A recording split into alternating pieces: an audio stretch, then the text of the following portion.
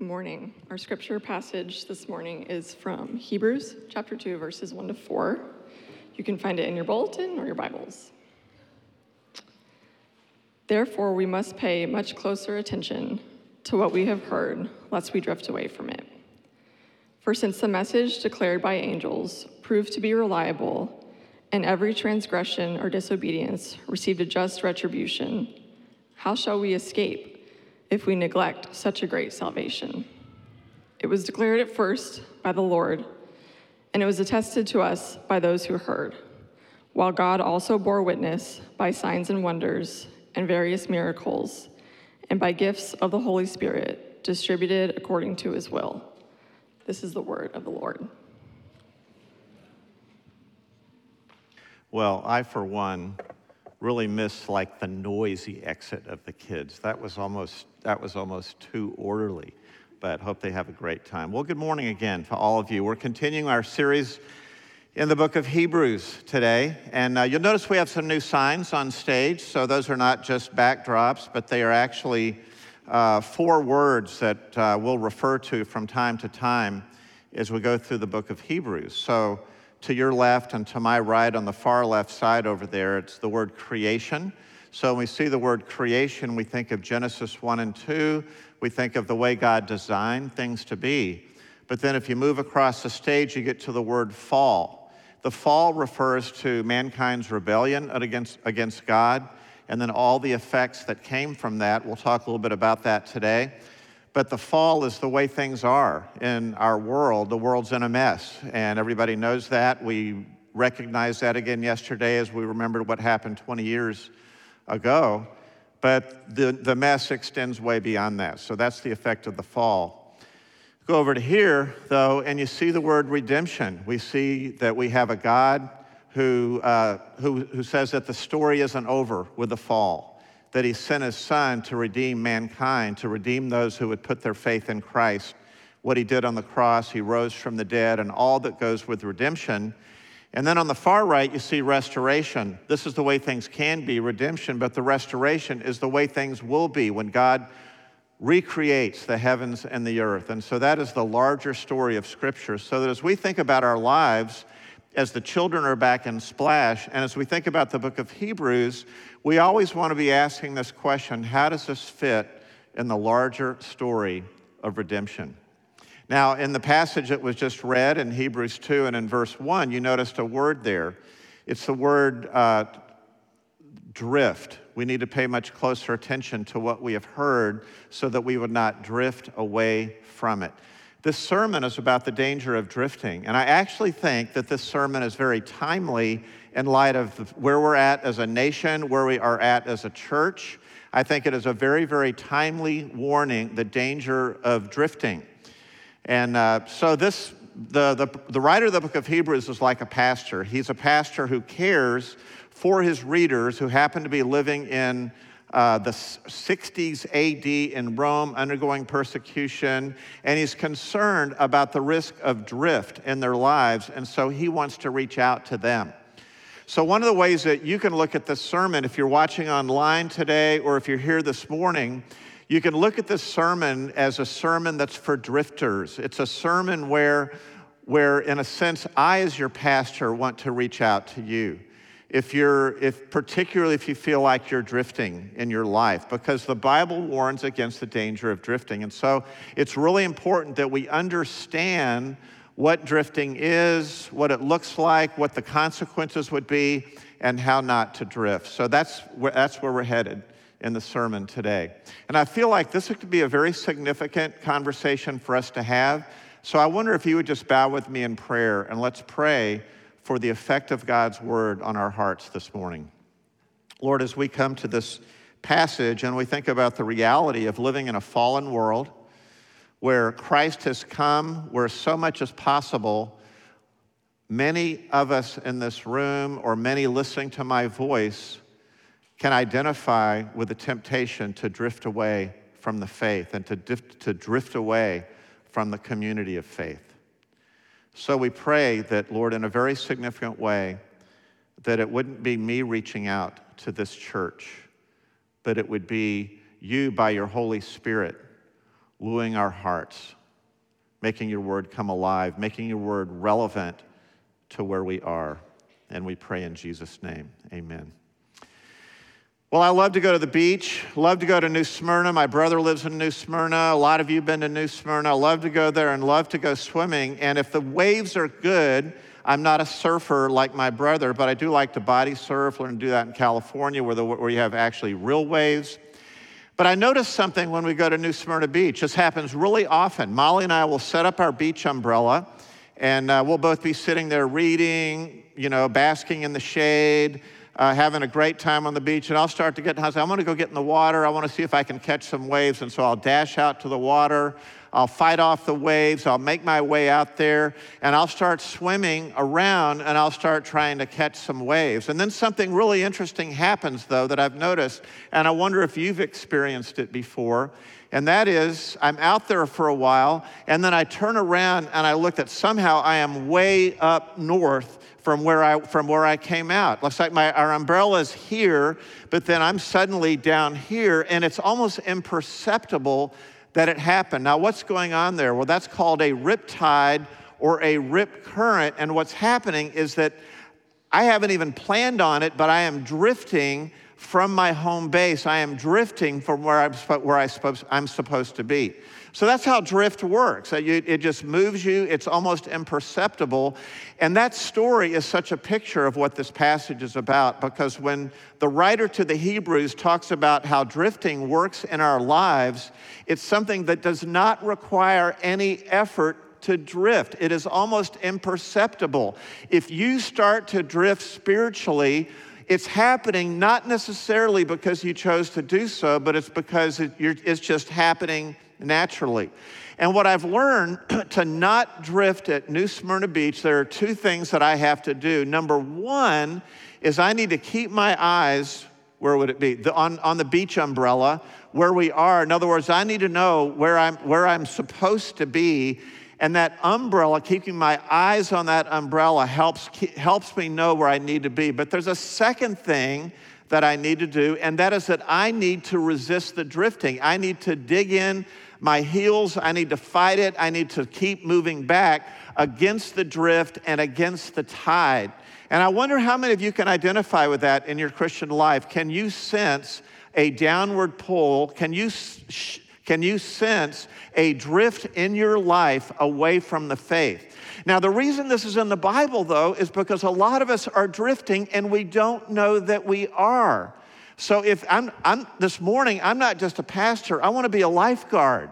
I want to say, wake up, notice what's happening. There's a warning in this passage, and that's what Hebrews is about. It is a warning passage about the riptide that will affect your life and to make you to drift. And this is good that he's telling us this is not a bad thing. A warning passage in the Bible is not a bad thing. It's not something to be afraid of. It is a good thing. It is a corrective thing.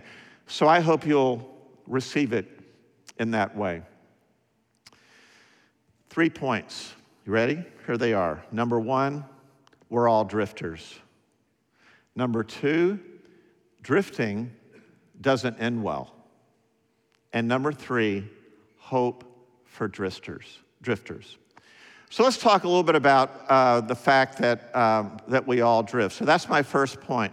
All of us in this room are drifters. Now, the reason for that is because we're not living over there in just creation right now, but we live in a fallen world. So there are forces all around us that are pulling us away from the faith. We live in a fallen world. Not only that, but we have fallenness in our hearts. And so over the years, you've heard me say in my own life that I am aware that in my heart, there is a downward pull. There is a downward pull towards sin. If it's anger, if it's lust, if it's pride, if it's materialism, I can sense in my own heart this downward pull. And not only that, there are forces in the culture, there are currents in the culture that are pulling you away from the faith. And so that's the reason that we all, at some level, are drifters. And I want to put us all on the same page about that so we can be honest about the fact that we're all drifters. I did not plan the songs this morning. I don't know whether, Lydia, whether that was you or Mark or you did that together, but there's a hymn that we sang. No, actually, we're going to sing it. Come Thou Fount. And it's got this phrase. It's one of my favorite hymns. We're singing at the end of the service, but in that hymn, it says, prone to wander, Lord, I feel it. Prone to leave the God I love. Do you ever identify with that? That's why I love that hymn. Prone to wander, Lord, I feel it. Prone to leave the God I love. Can you relate to that? Have you ever felt that in your life? Now, I want you to look at this term.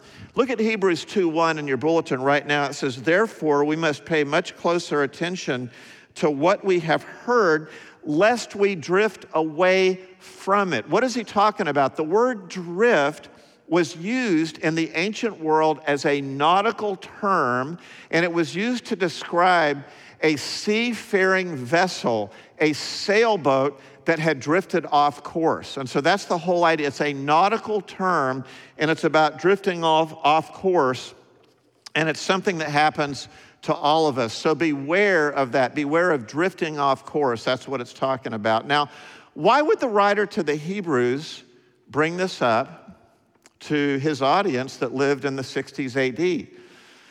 Why would they face a temptation to drift? We notice in verse 1 again, it says, therefore. So in light of chapter 1, last week we talked about someone greater. We talked about how Christ reveals and he restores. We talked about how Christ works in our lives, how he reigns. We talked about in light of that. And what the writer is saying is in light of chapter 1, I don't want you to drift. Now, why does he have to bring this up to them? As we said last week, there's at least one force going on in their lives, and that is persecution. So this is right around the time of Nero. It is right around the time that the Roman Empire is going to persecute the Christians. And so they have a fear of that. Now, in America, we don't fear that. Now, you might think that you're being persecuted for this or for that, but you don't live in China. You don't live in certain countries in the Middle East. You don't live in Algeria where they're closing churches. You don't live in something like that. But you can see, don't you, why there would be a temptation to drift because of that threat of persecution. But there was another drift that I did not talk about last week that I want to add today because you'll see it as we go through the book of Hebrews. And it was a drift not because of persecution, but it was a drift back to what I'm going to call tradition, a drift back to tradition. They had heard about the gospel, they'd heard about the good news of Christ, but they were being persecuted, and so they were tempted to go back to what's called the old covenant before Christ came. In other words, they were going to go back to ritual, back to religion, and back to tradition. Now, we can't relate to them because probably none of us in this room are struggling with the temptation to go back to the tradition of Judaism or the Old Covenant. But remember, that was their world. That was their family's world. That was their comfort zone. That was what they were raised with. Now, I experience today, or I see it today, for example, if somebody comes from another religious background. So Molly and I have a lot of friends. We have some friends who are of the Muslim faith. And sometime I will invite them to church around Christmas time or around Easter, and we have a great relationship and we'll talk about stuff. But I could only picture, as I think about some of my Muslim friends, what a challenge it is for them to come to faith because they've got all this tradition, all this family. I have other Muslim friends who have been raised in that tradition, who have come to faith in Christ. They've come to believe in Jesus Christ. And I know a little bit of what that is like from them because of the temptation of tradition. So we can relate to that. The same is true for any of us in this room that came from either a Protestant or a Catholic tradition where our faith growing up was basically ritual, it was religion, or it was tradition, and it wasn't genuine faith in Christ. And so we have a tendency, it's hard to break away from that because we can relate to our family background and what we were raised in. We think, well, I was just raised in the church and I'm going to keep going back to the tradition part of it. And what we need to see, again, whether it's from a Protestant or a Catholic background, whether it's Methodist or whatever it might be, Whatever that tradition was, if that's the basis of your salvation, what you need to get back to is the true nature of the gospel of Christ, who he is and what he did for you. So that's another reason that they could be, that it could happen back then. But what about today? Why are you and I tempted to drift? We were talking about this as elders at our elders meeting this past week, and we had a great conversation about how there's just this heightened tendency these days among Christians in the church to drift. And one of our elders, Bart Johnson, brought up in Mark 4:19, it's called the parable of the sower. Jesus taught the parable of the sower, and he talked about how the word of God would fall on people's hearts. But one of the things that he warned about is that there are some people that the word of God would be choked in their life over time. In other words, they might make an initial positive response to the gospel, to the seed of the gospel in the soil of their heart.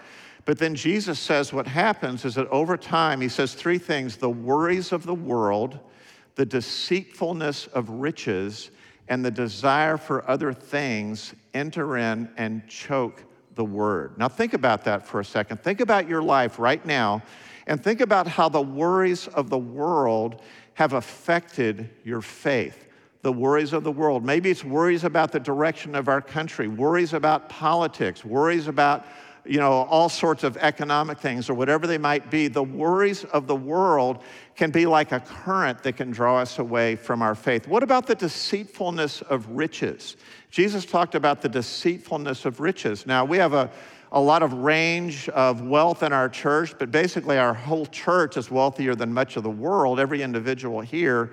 But the Bible teaches that there's something that having money does to us. It says in 1 Timothy 6 that the love of money is the root of all sorts of evil. And so when a person shifts in their heart and their affection is on money instead of upon God, Jesus says you can't serve both God and money. Money is deceitful.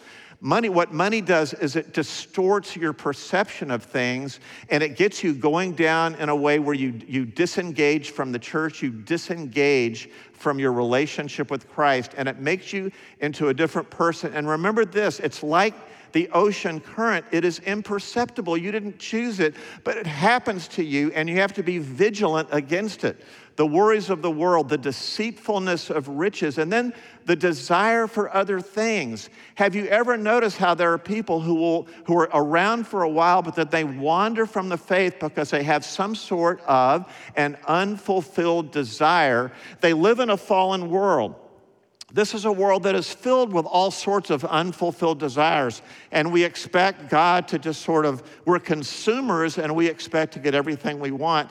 But that is not the way the world is. But the desire for other things can cause people to compromise their faith, to leave their faith, or to drift from their faith. So there's ways that it was true back with the original readers of Hebrews, but it also is true in our lives. Now, is there a heightened need or a heightened concern right now because of COVID, because of the divisions in our country, because of all of what's going on in the world? Is there a heightened risk of drifting in the lives of Christians? I would say the answer to that is yes. And I want to issue a warning to you. Just even just things like, dealing with things like masks and debating that, or the fact that during COVID, it has put such a damper on fellowship and on community and on relationships. There's a tendency just to hunker down, and you've got to be aware there are reasons that we've been going through this period, but we need to be aware what isolation does to us, where we're isolated from fellowship and we're isolated from the church. When I was a young Christian, I heard this illustration that coals on a fire burn brightly when they're together, but if you just take one coal off the fire, it dies out. That's what happens to you when you get away from the fellowship of the body of Christ. And so here's a question for you. Is your heart growing cold? Do you have a colder heart towards spiritual things than you did a year ago, or 2 years ago, or 5 years ago? Has that happened to you? Have you disengaged? Are you less engaged in the things of God than you used to be? Has that happened to you? Well, that can come about because of isolation. So there's all sorts of ways that this can work. So that's the first thing I want to say this morning, is that we are all drifters. But let's get to our second point, and it's actually the warning that is embedded in this passage, and that is drifting does not end well. Now, if you go over to later on, or if you go into another part of the New Testament, in the book of 2 Timothy, it talks about people who have drifted from the faith, and it's people who reject the truth, and it says that those people have suffered a shipwreck in regard to their faith. That is another warning passage. I don't know if you've ever known anybody that started out well in the Christian life, but down the road they suffered a shipwreck in their faith. The Bible uses another nautical term. When we get off course, we can suffer a shipwreck of our faith unless we pay attention to it. And so we get into this warning passage. I want to read it to you. Look at your Bible in verse 2. We're given a reason here not to drift, and one of those is negative and one of those is positive. It says in verse 2, "For since the message declared by angels proved to be reliable, and every transgression or disobedience received a just retribution." Now, what's that talking about there? It's talking about stories in the Old Testament. The Old Covenant law, it was believed, was mediated by angels. And so that was the message it's referring to. And in the Old Testament, there are many, many stories of people who forfeited their faith, who forfeited their inheritance, who drifted away from God and were punished for it. There was a just retribution. So that's what it's talking about there. And he says, "How shall we escape if we neglect such a great salvation?" Now, you might be thinking, well, gosh, I just didn't think it would be, I just thought God would be okay with my drifting. Well, that would be a mistaken view. That's not the case here. This is a warning passage. I remember one time I was with some friends on a trip to Salt Lake City, Utah. It was in the wintertime. We're going to go up skiing to like Alta or Brighton or one of those ski slopes, the Champaign of the slopes around Salt Lake City, Utah. And it was early in the morning. We were driving through downtown Utah, and we were all packed in this car, and we had our skis on top, ready to go skiing. And suddenly, by the way, there's a guy named Tom that's driving the car. I think it was like a minivan or something. And suddenly there's this policeman behind us with his lights flashing. So he pulls us off to the side of the road, and the officer talks to Tom, who's the driver. I'm so glad I'm not driving, because Tom had drifted a little bit. And the officer starts talking to him about the fact that, did you know you were speeding, and that kind of thing. And Tom responded to the officer, because this is what I want to do all the time. Whenever I get when there's like a just penalty, you've truly been speeding, Tom did what I would do. He said, "Officer, I was just going with the flow. So I was just going with the flow." And the officer looked back at Tom and said, "Well, you are the flow." And what he was doing is he was experiencing, just because of that flow, he was experiencing the consequences of speeding. Well, that's why you have speeding signs, and that's why you get caught speeding, and that's why you have warnings. Well, we're talking about several warnings in the Scriptures. So what is this warning us about? We've said that it doesn't end well when we drift. So I want to tell you 3 warnings that the Scriptures give us about drifting. The first one is this. Number 1, the first warning is a warning to make sure about your salvation. To make sure about your salvation. See, the Bible teaches a distinction between what is called the visible church and the invisible church. The visible church is everybody that you see in this room, but the invisible church is made up of people who have come to saving faith in Christ. They become Christians. They've experienced a new birth. And so what you find so often throughout history, and you find that he's warning about in this passage, is that there are some people who drift away, and it doesn't end well because it reveals that they were never truly Christians. They had never truly put their faith in Christ. Again, these are people that maybe relied upon their religion, or they were just sort of around the church, and so they professed Christ, but they didn't possess Christ. And so one of the things you get from the book of Hebrews, and we emphasize this in our membership class, is that don't just assume that you're a Christian because you were raised in the church. A person comes to Christ by grace, through faith, and they put their faith in Jesus Christ. It's repentance and faith in the heart. It's not just being raised in a religious environment. So one warning here is for all of us to make sure where we stand with God and to make sure of our salvation. But there's a second warning in this passage. And I think it's a warning to people who are Christians, to those of us that truly believe in Christ, that are truly walking with the Lord. But it's a warning to make sure that your heart does not grow cold, a warning to make sure that you finish the Christian life as strongly as you began the Christian life. I have a lot of admiration for some of the older folks in this church because they have lived a long time and they remain white-hot worshipers of God, people who continue to believe in Christ, who continue to be engaged in his church, who continue to read their Bibles and to pray and to invest their lives for God's glory. It's a challenge for that to last for a lifetime.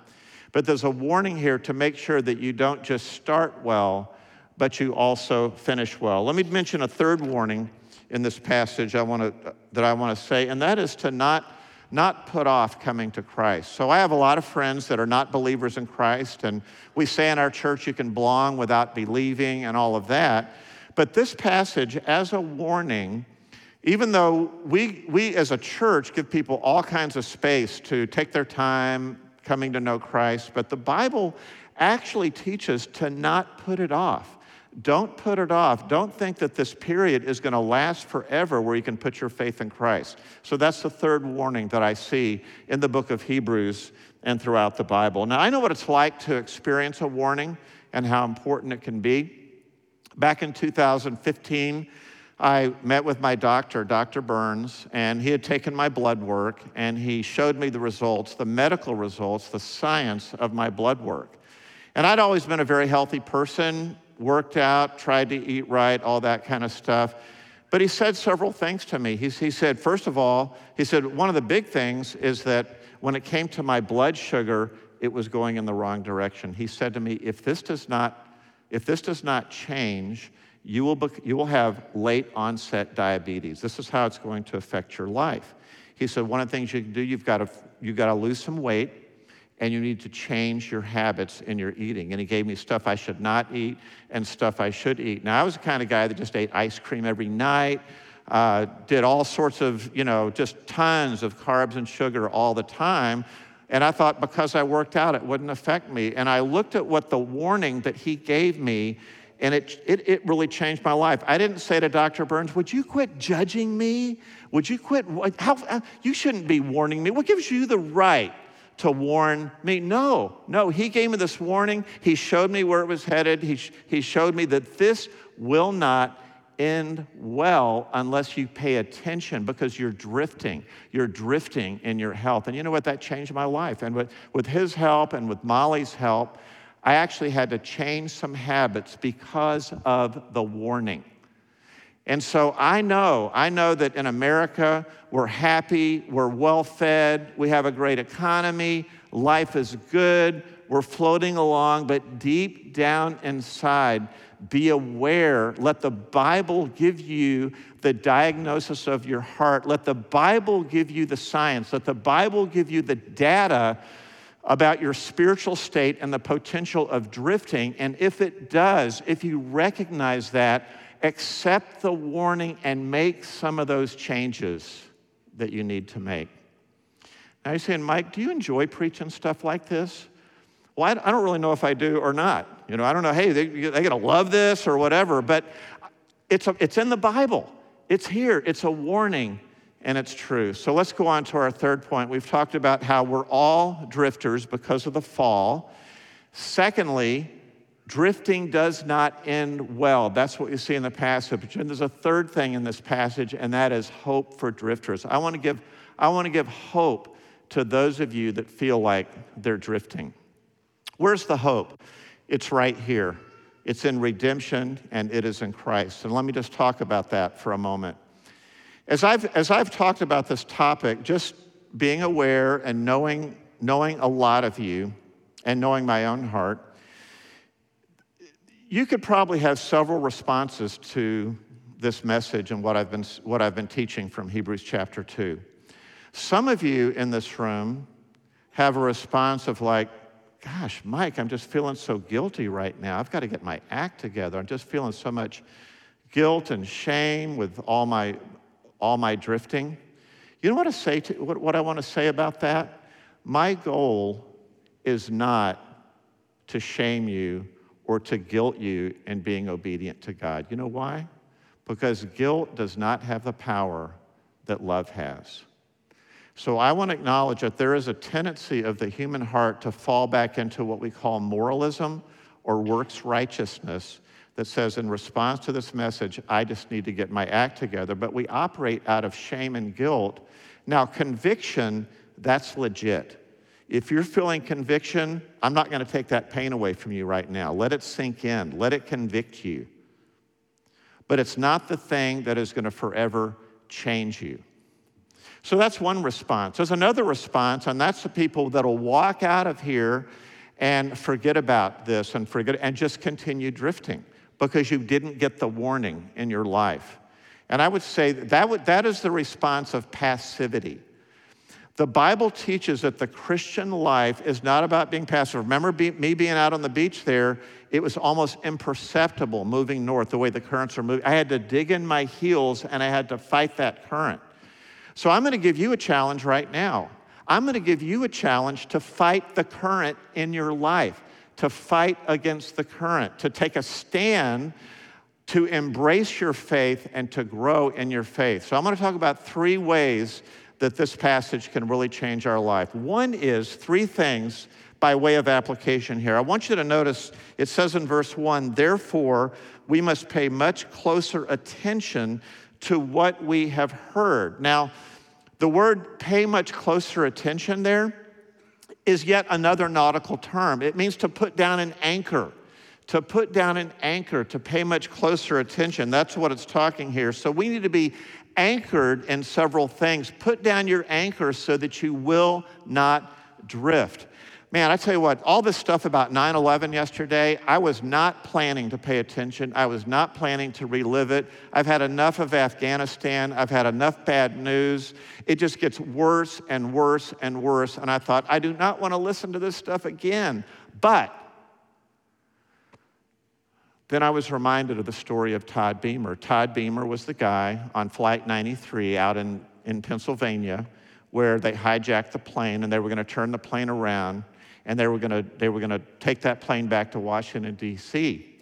And so Todd Beamer called 911. He was talking to this 911 operator, and he realized what had happened to the World Trade Center, what had happened to the Pentagon, and then they connected to him with a guy in the FBI who said, that plane that you're on, because of what's happened, we believe that that plane is headed to either the White House or the U.S. Capitol, and it's going to get there in roughly 20 minutes. So what does Todd Beamer do with that? He gets that news, and he's got to make a decision. This is going to count. He can't drift, but he's rooted. And so what he does with his 911 operator is he says, will you pray with me? And they prayed the Lord's Prayer, and then they recited Psalm 23. Why? Because Todd Beamer was anchored. He was rooted in God's Word. He was paying attention to that, and he had the courage, rather than to drift, to go in and say, we need to actually take down this plane. And he said, let's roll, and that's what they did. That is the power of being anchored. That is the power of paying attention. That is the power of not drifting in this passage. And it says to pay attention to these 3 things. Number 1, pay attention, first of all, did you notice the phrase, verse 3, how shall we escape if we neglect such a great salvation? Such a great salvation. So first of all, pay attention to the gospel. Pay attention to your salvation, because that is what's going to stir the love of your heart towards God. So you're not operating out of only shame and guilt, and you're not being passive, but you're paying attention to the gospel. What is the gospel? The gospel says that Christ died on the cross. He took care of all the sins from the fall, And not only that, when he died on the cross and he rose again, he gave to you his righteousness, and that is a great salvation. And not only that, but he placed his Holy Spirit in your heart to empower you to follow the scriptures and to obey him out of love. That is how great that salvation is. And look at what the writer to the Hebrews says in the next couple verses about that salvation. He says it was declared at first by the Lord. That salvation was declared by Jesus. It's recorded in the Gospels, declared by the Lord. It was attested to us by those who heard. That's referring to the apostles, the first apostles and their associates who wrote down the words of the Lord and who, under the inspiration of the Spirit, wrote down what we have today in our hands as the Bible. And then it says that verse 4, God also bore witness by signs and wonders, various miracles, and by gifts of the Holy Spirit distributed according to his will. What it's saying here is that this great salvation, you guys, it is true. It is true. That is why you need to stay rooted. That is why that is what needs to be your anchor and to not have to drift. Couple more things I want to say, though, about what we pay attention to. First, pay attention to the gospel. Second, pay attention to fellowship in your life. I said earlier, if you take a coal off the fire, it dies out. But you want to be in fellowship with other believers. And one of the really tough things that I see people falling into is they will break fellowship with people because their feelings were hurt or because they didn't get their way or whatever it might be, all kinds of things. But the gospel calls us to something different. Love covers a multitude of sins. And so when you encounter the fact that you are in a Christian community, whether our church or another church, that is affected by the fall and also redemption, those two things overlap. It's not going to be perfect, but you need to stay in a fellowship where love covers a multitude of sins, because that's what's going to help you be rooted in your faith. And then the third thing I want to say is to begin to cultivate some habits. Thanks to Dr. Burns, I had to change habits in my life for my health. The Christian life is the same way. That riptide is going to take you up the shore unless you dig in and unless you engage in certain habits. For example, Hebrews 10:24, this same book, says to not forsake the assembling of yourselves together, as is the habit of some, but encouraging one another, and all the more as you see the day drawing near. In your Bible or in your bulletin, there is a quote from James Smith. A quote from James Smith that talks about how God changes our hearts, what he says, from the bottom up. And what it is that we have to get into habits that teach us to love God. Loving God doesn't come naturally, but it's getting involved in habits of life. That's worship, that's fellowship, that's studying God's word. It's those habits that will then result in our growing and our love for God. Well, that's our text, that's our warning. That's our challenge. One last thing, and then we'll have our final song in just a moment. But one last thing I want to share with you. This Hebrews 2 passage and your life takes place in the context of this larger story: creation, fall, redemption, restoration. This is the great salvation that the Bible talks about, that Hebrews talks about. But it's not just about the gospel. It's not just about the message, but this great story that this talks about back here has a hero. It has a hero. So I'll never forget when I was in high school, I was living in Southern California, and I was body surfing on a day where there was a dangerous riptide. I was standing out in the water with my friend Rob. I was like 15 years old. Rob was 14 years old. He's standing to me, and suddenly we're being swept out to sea. Now, the weird thing about it is that I just remembered Rob can't swim.